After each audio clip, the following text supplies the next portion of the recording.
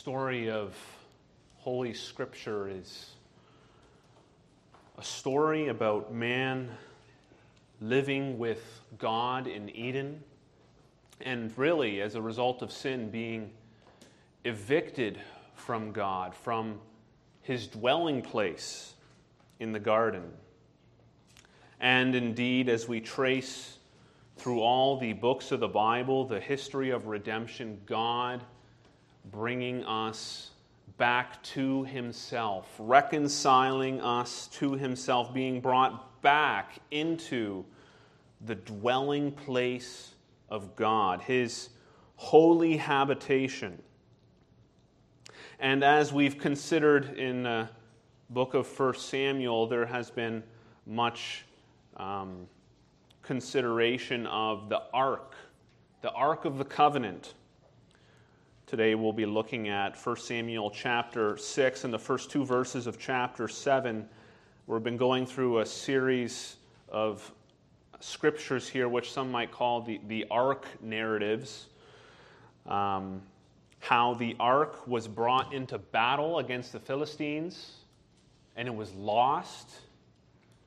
And indeed, the Philistines were afflicted by God there in their cities with tumors. Their god, Dagon, humbled in his own temple. And indeed, the Ark is soon going to be on its way back to Israel, as we'll see this evening.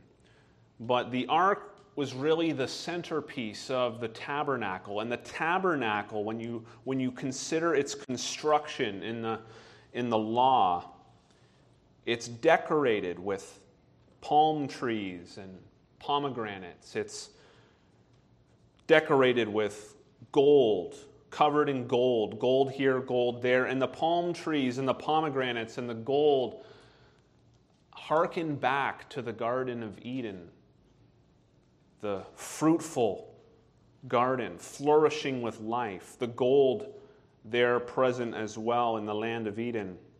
Even the lampstand constructed of gold was shaped like a tree. And all these things were meant to symbolize Eden, because God is making a way to bring his people back into his presence. And yet, with the tabernacle, there is this recognition, of course, that sin has occurred, and God is a holy God. And sin must be dealt with for the people to come back into right relationship and to be able to dwell again, reconciled to a holy God. And so there is, of course, in the law, provision for sin in the sacrificial system. And there is mediation through the priesthood. And so much could be said and elaborated about all that. But the point of it all is that God intends for his people to be brought back to dwell with him again in his holy habitation. And yet, I think the message we see tonight is this: a holy God shouldn't be worshipped according to our own ideas and inventions and innovations. No, we must approach him as he appoints, through his word, according to his word, with reverence and awe. We see how both the Philistines and the Israelites fall short in that regard. And so we're going to look at these verses from chapter 6, verse 1 to chapter 7, verse 2 in three sections this evening. We'll start with the first 9 verses of chapter 6, and we see the Philistines and their religious leadership there, the diviners, the priests, these idolatrous priests. We see the insane instructions of men, pagan men, idolatrous men, trying to figure out how to deal with a holy God. Insane, crazy, what they come up with. So I'll read each section as we come to it. Let's consider those first 9 verses of chapter 6. This is what the word of the Lord says. The ark of the Lord was in the country of the Philistines 7 months. And the Philistines called for the priests and the diviners and said, "What shall we do with the ark of the Lord? Tell us with what we shall send it to its place." They said, "If you send away the ark of the God of Israel, do not send it empty, but by all means return him a guilt offering. Then you will be healed, and it will be known to you why his hand does not turn away from you." And they said, "What is the guilt offering that we shall return to him?" They answered, 5 golden tumors and 5 golden mice, according to the number of the lords of the Philistines. For the same plague was on all of you and on your lords. So you must make images of your tumors and images of your mice that ravage the land, and give glory to the God of Israel. Perhaps he will lighten his hand from off you and your gods and your land. Why should you harden your hearts as the Egyptians and Pharaoh hardened their hearts? After he had dealt severely with them, did they not send the people away and they departed? Now then, take and prepare a new cart and 2 milk cows on which there has never come a yoke, and yoke the cows to the cart and take their calves home away from them. And take the ark of the Lord and place it on the cart and put it in a box at its side, the figures of gold which you are returning to him as a guilt offering. Then send it off and let it go its way, and watch. If it goes up on the way to its own land, to Beth Shemesh, then it is he who has done us this great harm. But if not, then we shall know that it is not his hand that struck us. It happened to us by coincidence." So as we considered last week, the ark being in Philistia, it bounces around to different cities. And as it bounces around to different, well, of course, first it goes into the temple of Dagon, and Dagon is found lying prostrate before the Lord. And then after that, they put Dagon back up, and the next day he's decapitated and dismembered, prostrate before the Lord. And after that, it bounces from city to city. And of course, we see in that the Lord's absolute sovereignty, supremacy, triumph, single-handedly over his foes, over the Philistines and their gods. And so they think of God very blasphemously. They think of God in small terms, and they think perhaps he's like a local deity. Let's move him to a different place. Let's move him to a different place. And everywhere the Ark of the Covenant goes, the people there are afflicted with tumors. And as we read in our text, this goes on over a period of 7 months. Philistia is really a nation made up of 5 major cities. It goes from 3 of the cities, and they start to realize that it's not working. Their attempts to just move the ark around, it's not changing anything. It's only getting worse. There's a deathly panic among the people there. And there are people dying, and they're crying out to heaven. God, in judgment, is revealing himself. He's glorifying his name among the Philistines. And so they're brought to their knees. They're brought to desperation. Every knee will bow and every tongue will confess that Jesus Christ is Lord. And though they don't know the name Jesus Christ, they are coming to understand that Yahweh, the God of Israel, he is the Lord of all. And they are desperate to stop this plague. And so the people and the lords of these cities, their leaders, they go to their religious class. It says the priests and the diviners. Of course, these priests are not like the Levite priests. These are pagan, idolatrous priests, and these diviners are involved in occult practices in terms of gaining knowledge and so on. And this is the best that they got in terms of trying to figure out what to do. They go to them and they ask, "What shall we do with the ark of the Lord? Tell us with what we shall send it to its place." They're grasping at straws to figure out how to make this end. And they realize it needs to return to Israel. It can't stay.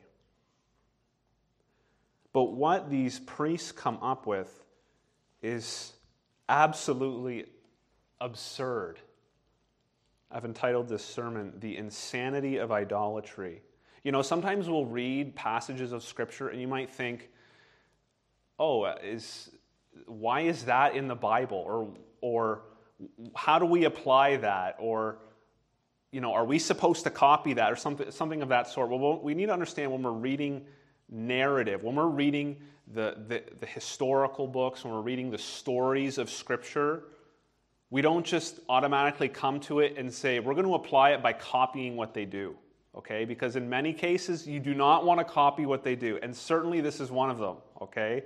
So we need to take a little bit more care when applying the narrative books of the Bible, especially perplexing passages such as this one. So we don't copy what we do, but I think the lesson that we learn is this is the sort of ignorance and insanity that exists among those who do not know the Lord. This is it. What do they suggest? Well, they at least know as much. They've understood something. Somehow they've been influenced and impacted by what they saw in the Exodus. Maybe they have some vague comprehension of what the Jews do. Vaguely, because they know about the guilt offering, or maybe that's something that they've already done in their own religious worship with their own deities, but they understand that there should be a guilt offering of some sort. And they understand that when the Egyptians hardened themselves against the Lord, God wiped them out.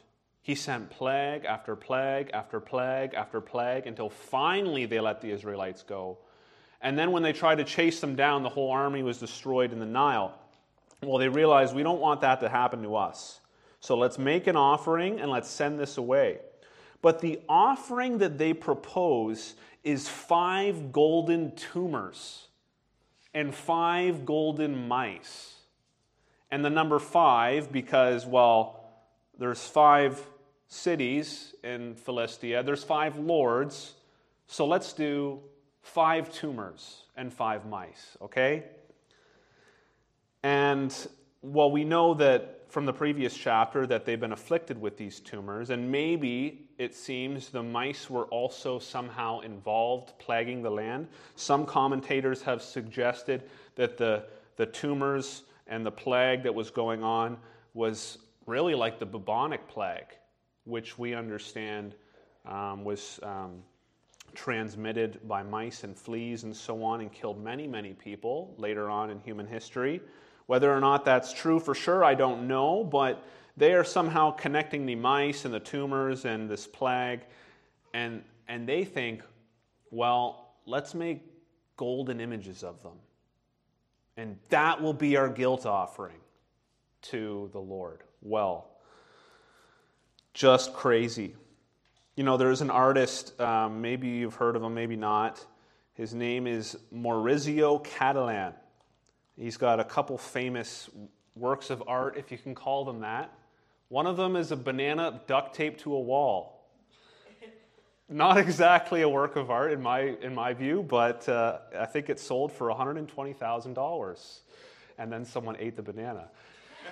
That's a pretty expensive banana. The other famous work of art that he is known for is his work called America, which is a golden toilet that was installed in a New York City museum and was actually used by people that go to the museum until one day it was stolen. Well, he, I think, at least understood the satire of his work. There is something cringy about gold and a toilet. Gold is pure and radiant and precious, and a toilet is none of those things, right? But somehow it was lost on the Philistines that gold is pure and brilliant and precious, and mice and tumors are ugly and detestable and unclean, and they don't have much in common. They're vile. We don't like them. And yet they want to bring these two things together and offer them up as a guilt offering to somehow try to avert the anger of God. That is the insanity of idolatry, brothers and sisters. And yet, we should not think it so hard to believe. We understand from Romans chapter 1 how though we should thank God, though we should honor God, our Creator, mankind turns away from Him. Mankind is futile in its thinking, and our foolish hearts have been darkened. How much is this a portrayal of that very fact? It's insane. And you might think, well, that sort of thing, that's kind of ancient stuff, isn't it? That doesn't really happen today. We don't have that sort of idolatry today, of that kind of craziness. Well, I grew up on shows like The Amazing Race when I was a kid. I'm not sure if that's your sort of cup of tea, but Bryn and I rewatched the first season of The Amazing Race, and in the first season of The Amazing Race, they go to a temple in India called the Karni Mata Temple. And guess what is in this temple? Rats. 20,000, I think the number is. Thousands and thousands of rats. It is a temple which considers rats as holy. And offerings are made to rats. And if you step on a rat and kill the rat, you're actually expected to offer a golden or silver mouse or rat as compensation or what have you. Crazy. This is all part of a polytheistic Hindu religion which worships animals. That's why they don't eat cows, right? You hear the phrase holy cow. I don't like using that phrase. I don't like using the word holy beside cow. I try not to anymore, although I used to. But that's why they don't eat the cows, because they consider the cows to be holy. And apparently they consider the rats to be holy too. At least some of them would. And we might think, well, we're far removed from that, don't you believe? Well, more and more we see in the West a creeping in of some of these values and worldviews and so on that have come from Hinduism and other religions out there. We must take care in a pluralistic age not to be so influenced by those things. I'll mention a couple of things that even just have come from Hinduism that we see more and more of talked about or practiced in our society. There's yoga, there's cremation, there's the concept of karma, there's the concept of reincarnation. There's someone that I had a conversation with someone at work when there was a mass shooting some years back. And before the mass shooting, he had talked to me about Hinduism. And he had told me that when someone who's a murderer dies, he believes they're reincarnated as a tiger. And so there is this mass shooting. And after I asked him, so is that man who died in the shooting that he was committing, is he a tiger now? Is that really what you believe? And I think he was a bit hard-pressed to actually sustain that. But that's the sort of insanity that an idolatrous world practices and believes. We must take care not to be so influenced by it. And, I'm not going to get into the details of all the other things that I just mentioned in that list, but each of them need to be evaluated against the truth of God's Word. That's my point. There's another show that I watch more now. It's really the only show that I like, and it's the show Alone. And in most ways, it's a pretty clean show, which is part of the reason I like it. But then there's this thing that keeps coming up, and it makes me cringe every time. People, well, you don't know the show. In the show, they're all starving. They're living in the wilderness by themselves. They're completely alone. They film themselves. They don't take any food in. And so the longer they're out there, it's a last man standing sort of thing. So if they are the last man standing, they win $500,000. The longer they're out there, the more they starve, and they're trying to hunt things like squirrels and grouse and large game and even mice. And what makes me cringe is that when they finally get an animal, like a squirrel, they'll say, "Thank you, squirrel, for your life." And I think, you've got to be kidding me. That squirrel was running away from you. It's a creature of instinct. It's not giving you its life. It did not sign up for this. It's crazy. And the squirrel doesn't know right and wrong. It doesn't want to be your dinner. Why are you thanking it? But brothers and sisters, who did voluntarily give his life up for us, who deserves our thanks. God sent his Son, Jesus Christ, to willingly die as an atoning sacrifice, yes, a guilt offering for our sins, so that the wrath of God due our sins might be appeased, satisfied, and that we might be reconciled to him. We might be able to come back into his holy place through faith in him. Idolatrous sinners, even like us, enemies of God, like us, reconciled through his Son. He is the only one deserving of our thanks, deserving of our praise, deserving of our worship. And so we've seen the insane instructions of man. We'll see sort of how they're worked out and applied in the next section. The abnormal activity of animals, verse 10 through 18. The abnormal activity of animals. I'll read these verses for us. The men did so, and took 2 milk cows, and yoked them to the cart, and shut up their calves at home. And they put the ark of the Lord on the cart, and the box with the golden mice, and the images of their tumors.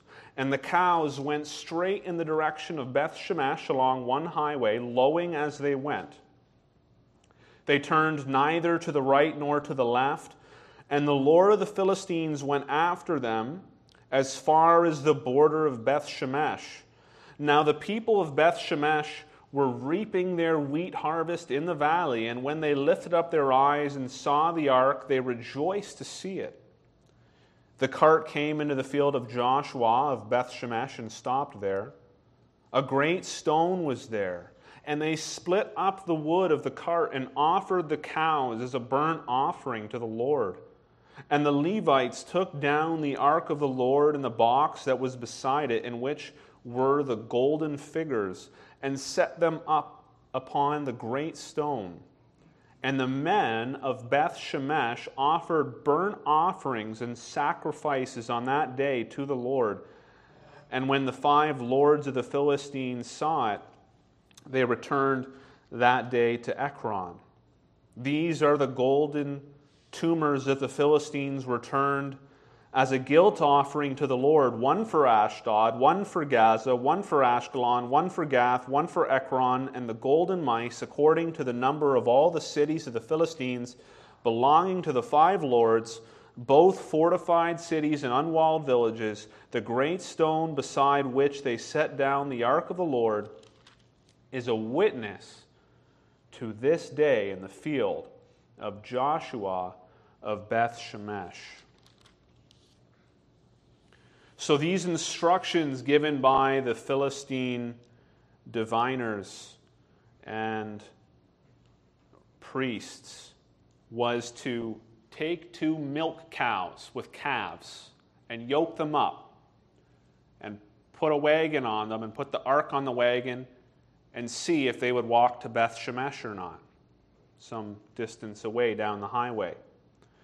And the reason why all those details are important is basically this. They want to make it as hard as humanly imaginable for those cows to actually accomplish bringing that ark to that town. Okay? So there's 2 cows, and they've never had a yoke before.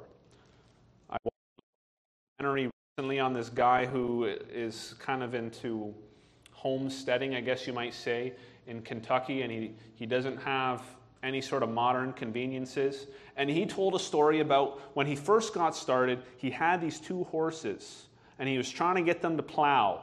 And he didn't know what he was doing, and they didn't know what they were doing either. And he had a yoke hooked up to them. And he got so frustrated with these horses because they kept going this way and they kept going that way, and he couldn't get them to plow straight down the field. Well, that just sort of highlighted for me in this passage, these 2 calves, they've never had a yoke on them before, but not only do they not have experience, they don't even have anyone directing them. They're just 2 cows with a yoke. No one is guiding them. Those horses had him to try to guide them through the field. These cows have no one directing them along the highway. They're just yoked up, let loose. Besides that, it tells us that they're milk cows and they have calves. And of course, all the mothers in the congregation understand that they don't want to be separated from their babies for very long, and their babies don't want to be separated from them, because when you separate a mother from the child, of course, the baby's going to be crying, and the mother is going to have that maternal instinct to help her children. Well, that instinct is true even in animals, even in cows who have young that need to be nursed. These calves at home, and they've estranged the calves from the mother cows, and the mother cow would feel an instinct to go back to the calves, to return home to help their young. And when they're let loose like that with a yoke on, that would be their first priority. Go home. Go to the calves that need you. Not go to Beth Shemesh with this ark.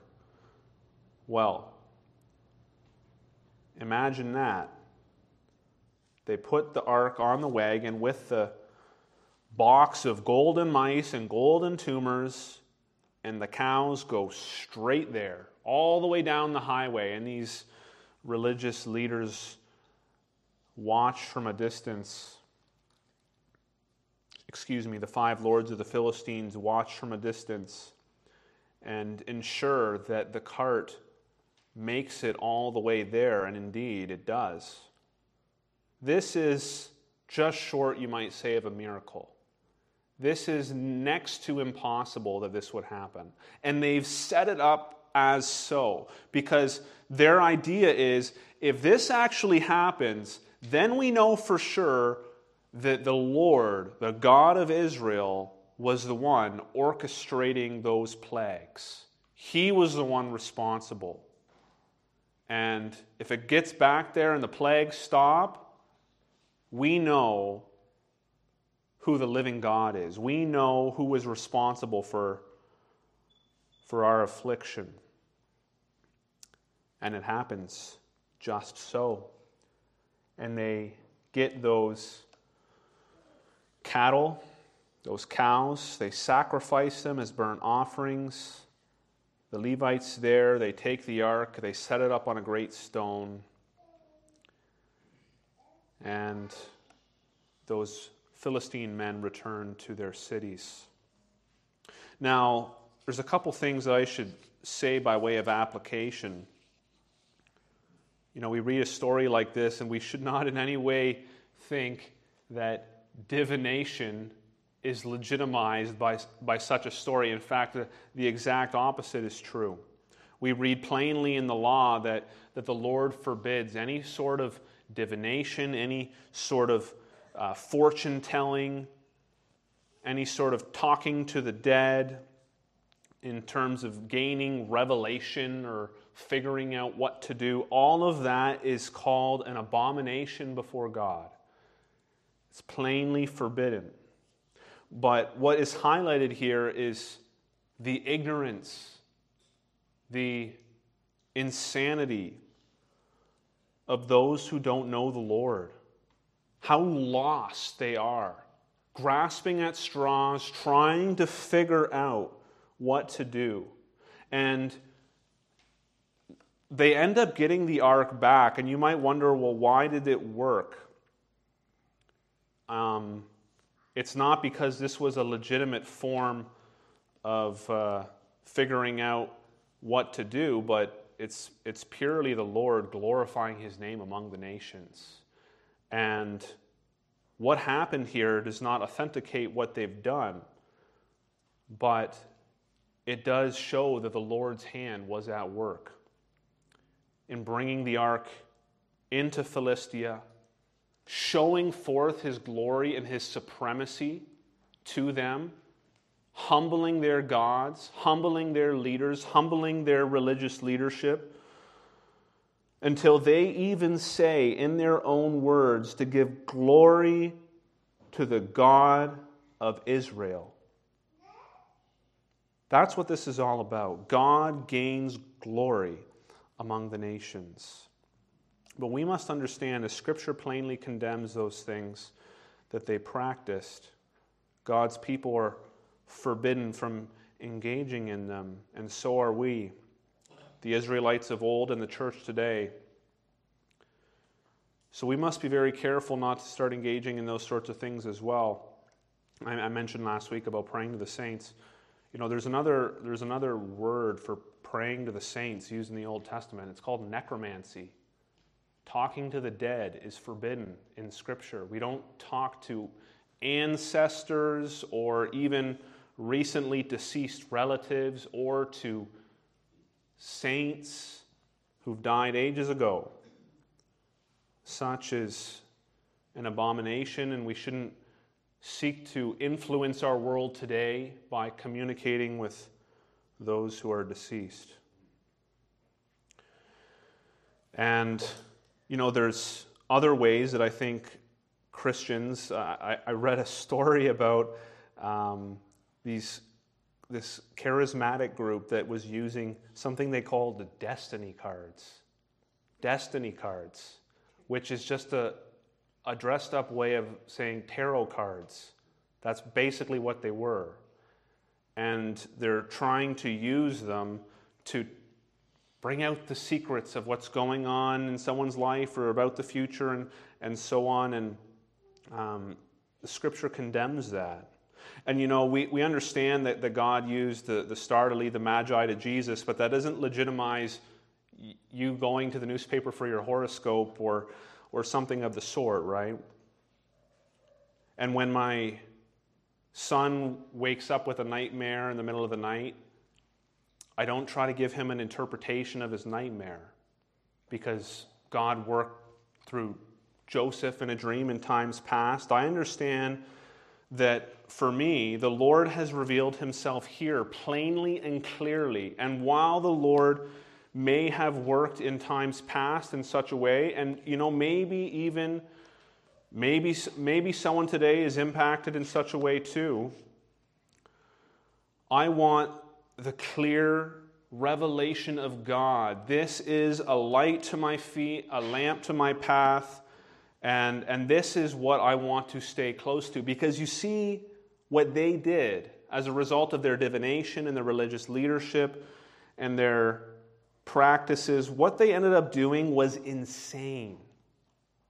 And the reason it was insane is because they were in darkness, darkened minds, ignorant of the truth of God's word. We are not.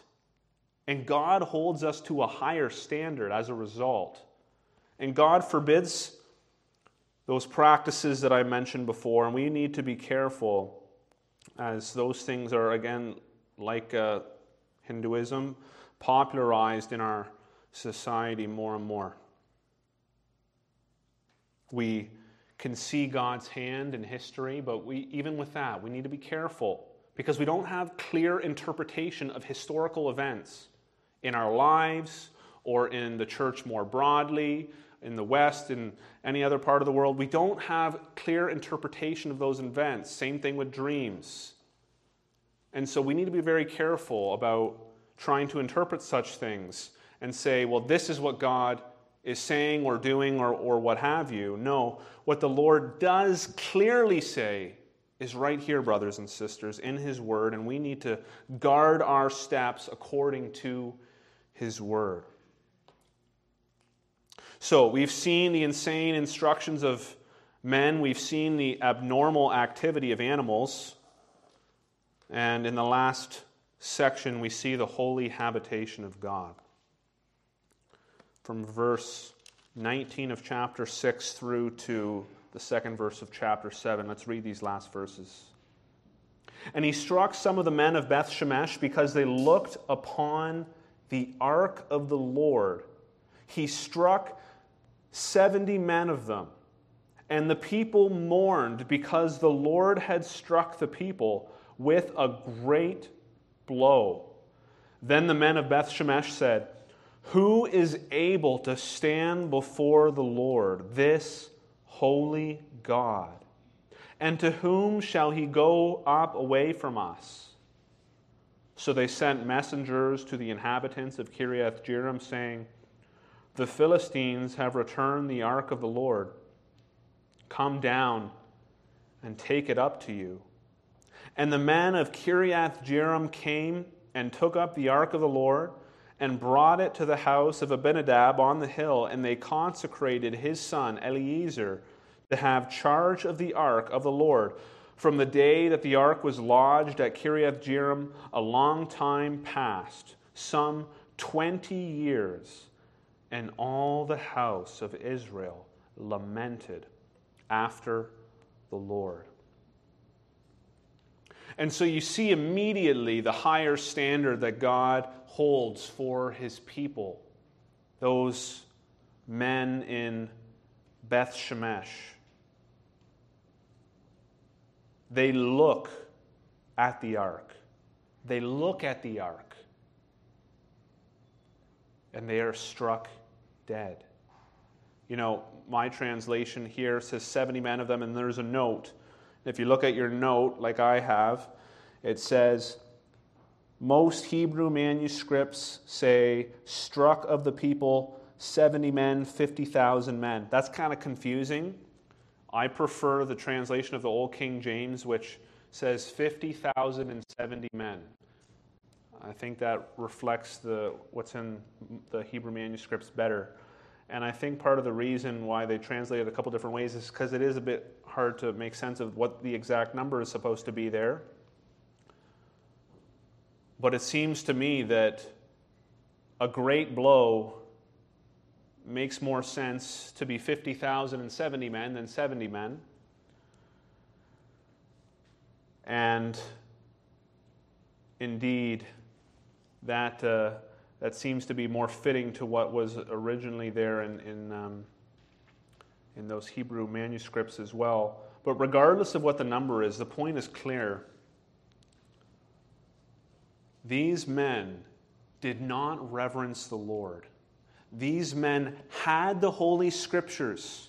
They had in their own nation the truth of God's revealed word, the covenant that He made with Israel. They had the first 5 books of the Bible. And Numbers chapter 4, there is instruction given about the transportation of the Ark of the Covenant, the duties of the various clans within the Levite tribe.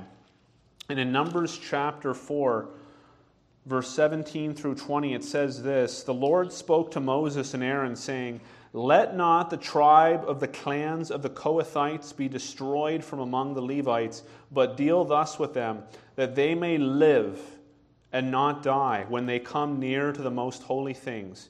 Aaron and his sons shall go in and appoint them each to his task and to his burden, but they shall not go in to look on the holy things, even for a moment, lest they die." He prescribes in further detail before those verses how they're to cover the ark with various cloths and so on, and how they're not to directly touch or directly look on the Ark of the Covenant or the other instruments and so on involved in the holy place. And God says, if you look at it directly, if you touch it, not on the poles they carry it with, but if you touch the ark, or if you look at the ark or these other things, you will die. You'll die. And why would that be? Why would that be the case? Because God is a holy God, and they are not. We are guilty, sinful people, and as we are in our sin, we cannot exist with a holy God.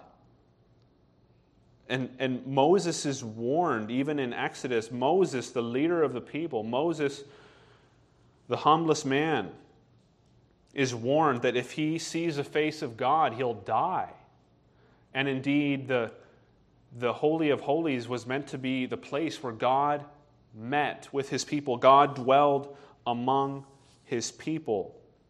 That the Lord dwelt among mankind even. And the Ark of the Covenant was a picture of his throne in heaven, and indeed the manifestation of his glory there on earth. And so they can't just treat it trivially, lightly, and go on moving it wherever they want, doing whatever they want. No, God is holy. You know, a few years ago, there was that eclipse. And of course, they tell us in the news, don't look directly at the sun or you may have blindness. And so most of us, what do? Well, we don't want to be blind, so we're not going to look directly at the sun, right? Or maybe you'll wear those special glasses or something. It's just basic, like, take care of yourself. Don't do something that's going to hurt you. Don't look directly at the sun. Okay? God plainly warned his people in his word, don't look directly at the ark lest you die. And yet they go and they do it. And many men are struck down and perish. But their response is very much appropriate. Finally, they start to get the picture.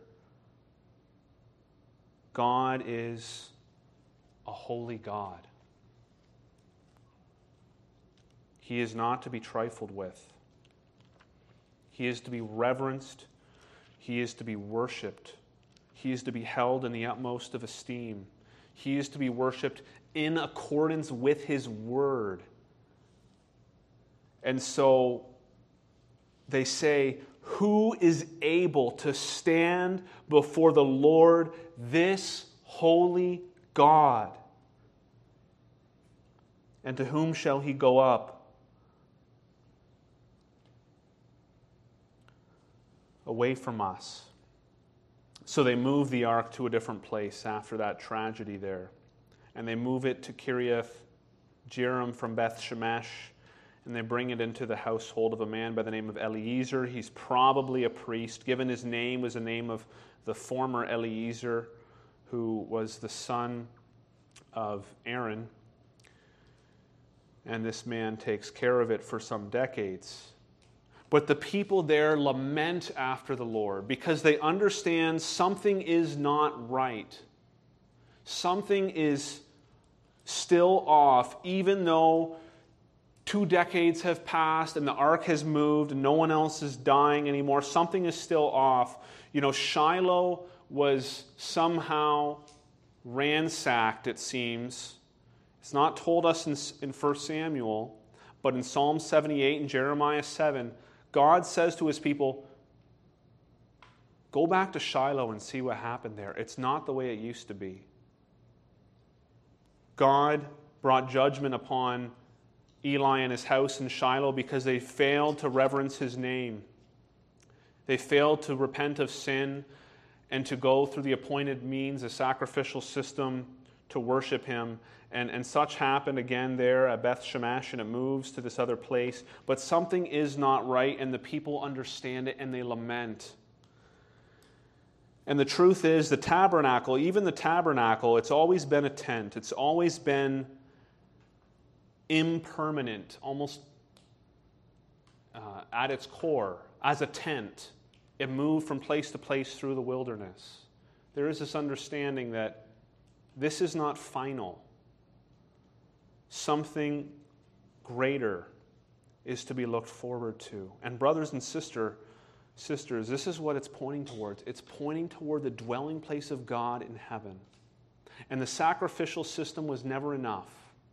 The blood and of bulls and goats could never take away sin. And certainly not the images of rats and tumors. A greater sacrifice was needed. A greater mediation was needed. And there indeed was a greater dwelling place that God was preparing for his people. And he sends his Son into the world to be the atoning sacrifice for sin, to dwell among us, and to reconcile us to God through his own blood, Jesus Christ, the all-sufficient sacrifice for our sins. There is no other guilt offering that will save. There is no other mediation. There is no other way to be made right before a holy God. If you're here today and you stand condemned before God in your sin, you're living for yourself, or you're living for idols, or you're living not according to God's word, but according to your own whims or the ways of the world, you must be reconciled to God through Jesus Christ. I plead with you, turn from sin, turn from idolatry, turn to the Lord, and understand the only way you can stand before a holy God is by having your sins cleansed and removed through the blood of Jesus Christ. It's the only way. Otherwise, you too will die on that day when you are brought into judgment, be cast in the lake of fire. We don't want that for anyone here. So, brothers and sisters, the main application we come away from this passage, I think, is this: we must have a sense of awe and reverence for our God. A holy God shouldn't be worshipped according to our own ideas, innovations, inventions. We must approach him according to his word with reverence and awe. There's no other way to honor his name but to honor his name according to his word. And may we never lose that sense of his holiness. Let's close in prayer. Heavenly Father, we confess that we do not honor you the way we should. And we pray, as Christ taught us to pray, let your name be kept holy. Help us, your people, to be a holy people. Help us to be a people who keep our steps according to your word, to walk in a way pleasing to you.